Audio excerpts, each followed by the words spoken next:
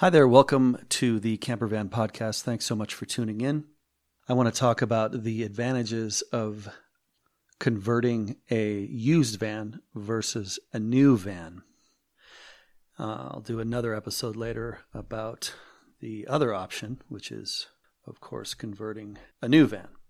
Today we'll focus on used vans. Probably the biggest advantage is cost. That seems pretty obvious, but that concept runs rather deep in this topic. The official terminology from the accounting or financial perspective is depreciation. And we've all heard the story. When you drive a vehicle off the lot, it loses X percent.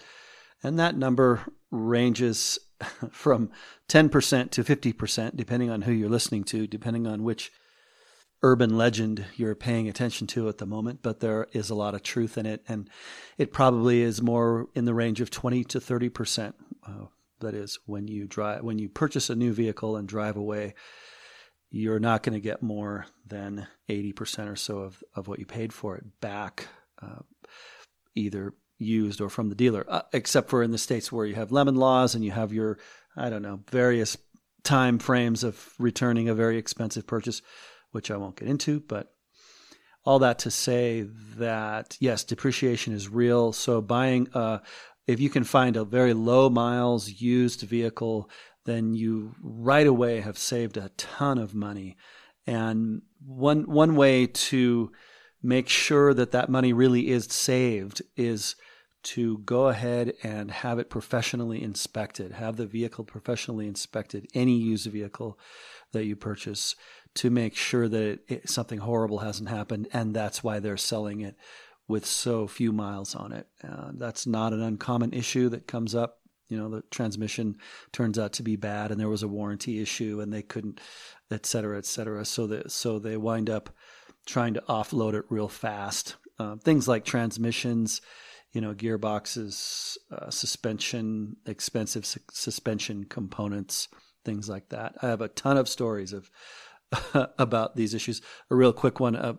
I know someone who bought a Saab. He got it for $3,000 or something, and it was a late model, and it was just super cheap. And then he found out that the ABS module was shot in it, and to replace it was going to be more than $5,000. So, yeah, too good to be true. Definitely have the vehicle inspected, especially if it's a later model and you're really dropping a lot of coin and you're not a mechanic who can deal with surprises.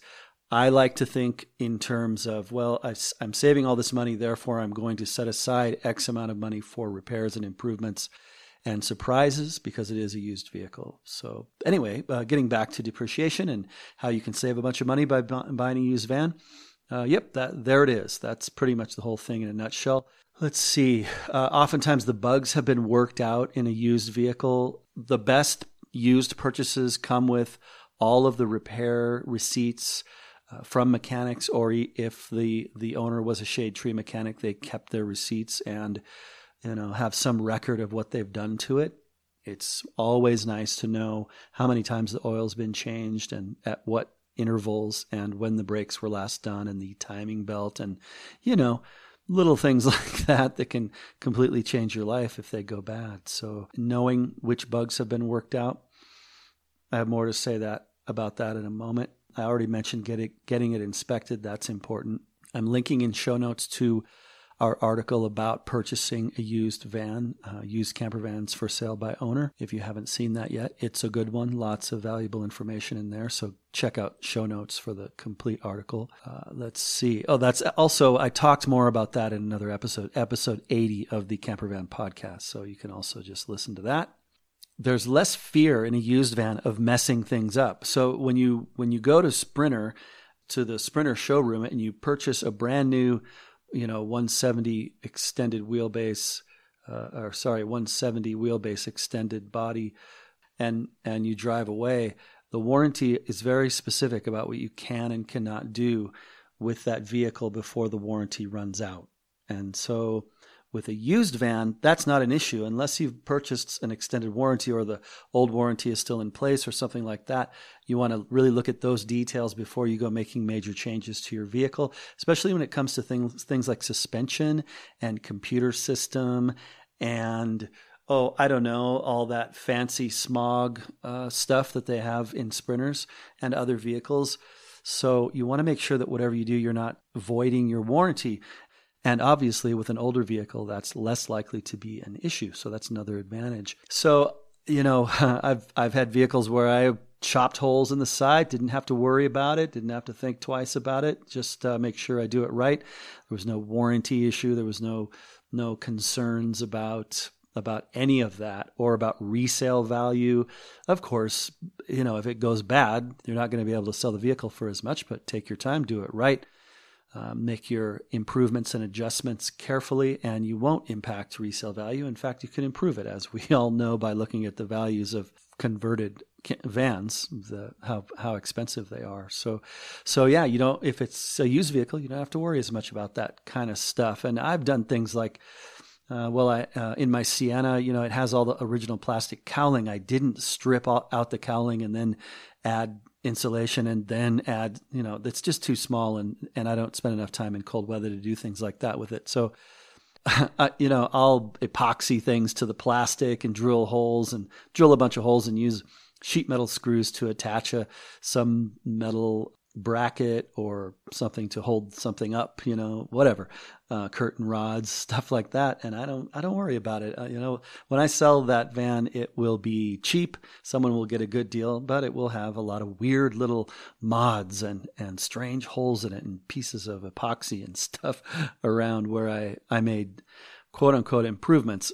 So just to make the thing more comfortable, to keep light out or to mount a shelf or something like that. And I don't worry about it because it's an old van and I'm not concerned about it. If it was a new van, I would be. So that's another reason for buying a used van instead of a brand new one. And then, there's all the stuff with regard to having a van professionally converted. And if you're going to have a pro shop convert your van, some of them may not even do used vans. They may require you to purchase a new van, or they may, in their contract, require you to use one of the vans they have purchased new. So that's the kind of thing you have to, if you wanted to go purchase a used van and get the best deal you can and then take it to a conversion shop, you would want to make sure that your favorite conversion shop will even do that. So that's all stuff to think about. Some of those shops are making money on markup on the vehicle and things like that. And oftentimes it may be better to have them choose the van, whether it's new or used, because they have so much more experience.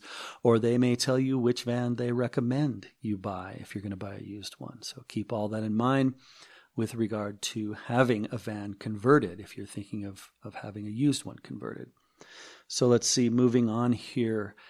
It's not uncommon for a new van, a new vehicle of any kind, to have dozens or even hundreds of changes made to it from the previous year's model. And, they do that to upsell, to sometimes it's to improve problems, to fix problems that people have complained about. Oftentimes it's just for marketing, just so they can say, here's the new model, you need this, for the people who have a 2-year-old model. So keep that in mind, because sometimes they might have added something that they haven't tested yet for very long or at all. There are a lot of examples of this in the auto industry and in other industries. One glaring example that comes to mind is when the iPhone first came out, it was basically garbage. It didn't do anything right. It dropped phone calls. It barely connected to the internet. You couldn't copy and paste. The list went on and on and on. And I actually bought an iPhone 2E or whatever, and I hated it so much that I've never used another iPhone in my life. And it was another example of something that they just didn't care. They just said, well, here's a bunch of features. We'll see if people can use them. And of course they didn't work. So anyway, I digress. Another more relevant example, I had a Volvo 240. I think it was an 83, and it was the first year for a certain fuel injection system. And it was horrendous. It didn't work right, and it failed all the time, and the vehicle wouldn't start. And I had purchased it used, but fortunately, previous mechanics had kind of worked through some of the issues. But anyway, that's another example of that kind of thing where a brand new vehicle, it has problems because it's brand new, because they just don't know what works and what doesn't yet. So what you want to do is you want to search forums and Facebook groups about specific year, make, and model of any van you're thinking of buying before you buy it. Don't let emotions get in the way and cause you to rush out and buy the van that you think is perfect before you have done this research. Because oftentimes what you'll find is, oh yeah, that was the first year for that system, for that emissions system, for that charging system, whatever it might be.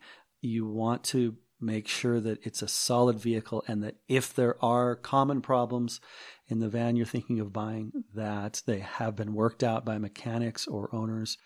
And, when you go to look at it, address those things specifically, or have your mechanic/inspector address those issues specifically. And again, there's just no way to do that with a brand new vehicle. It takes time and miles and experience to know if everything is kosher with the van you drive. So having someone else go through all that for you can be a huge advantage.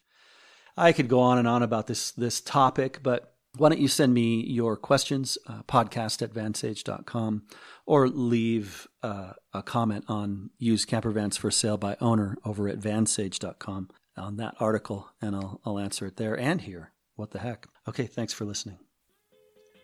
Hey, I hope you're enjoying the show. Thanks so much for tuning in to the Campervan Podcast. The Vansage newsletter goes out every Sunday evening, and if you're not signed up for that yet, well, you're missing out. Packed full of valuable, fun weekly features, product resources, videos, photography, exclusive content, and other cool van life stuff. It's easy to get signed up, only takes a few seconds, and the link to do so is in show notes right there in your podcatcher app.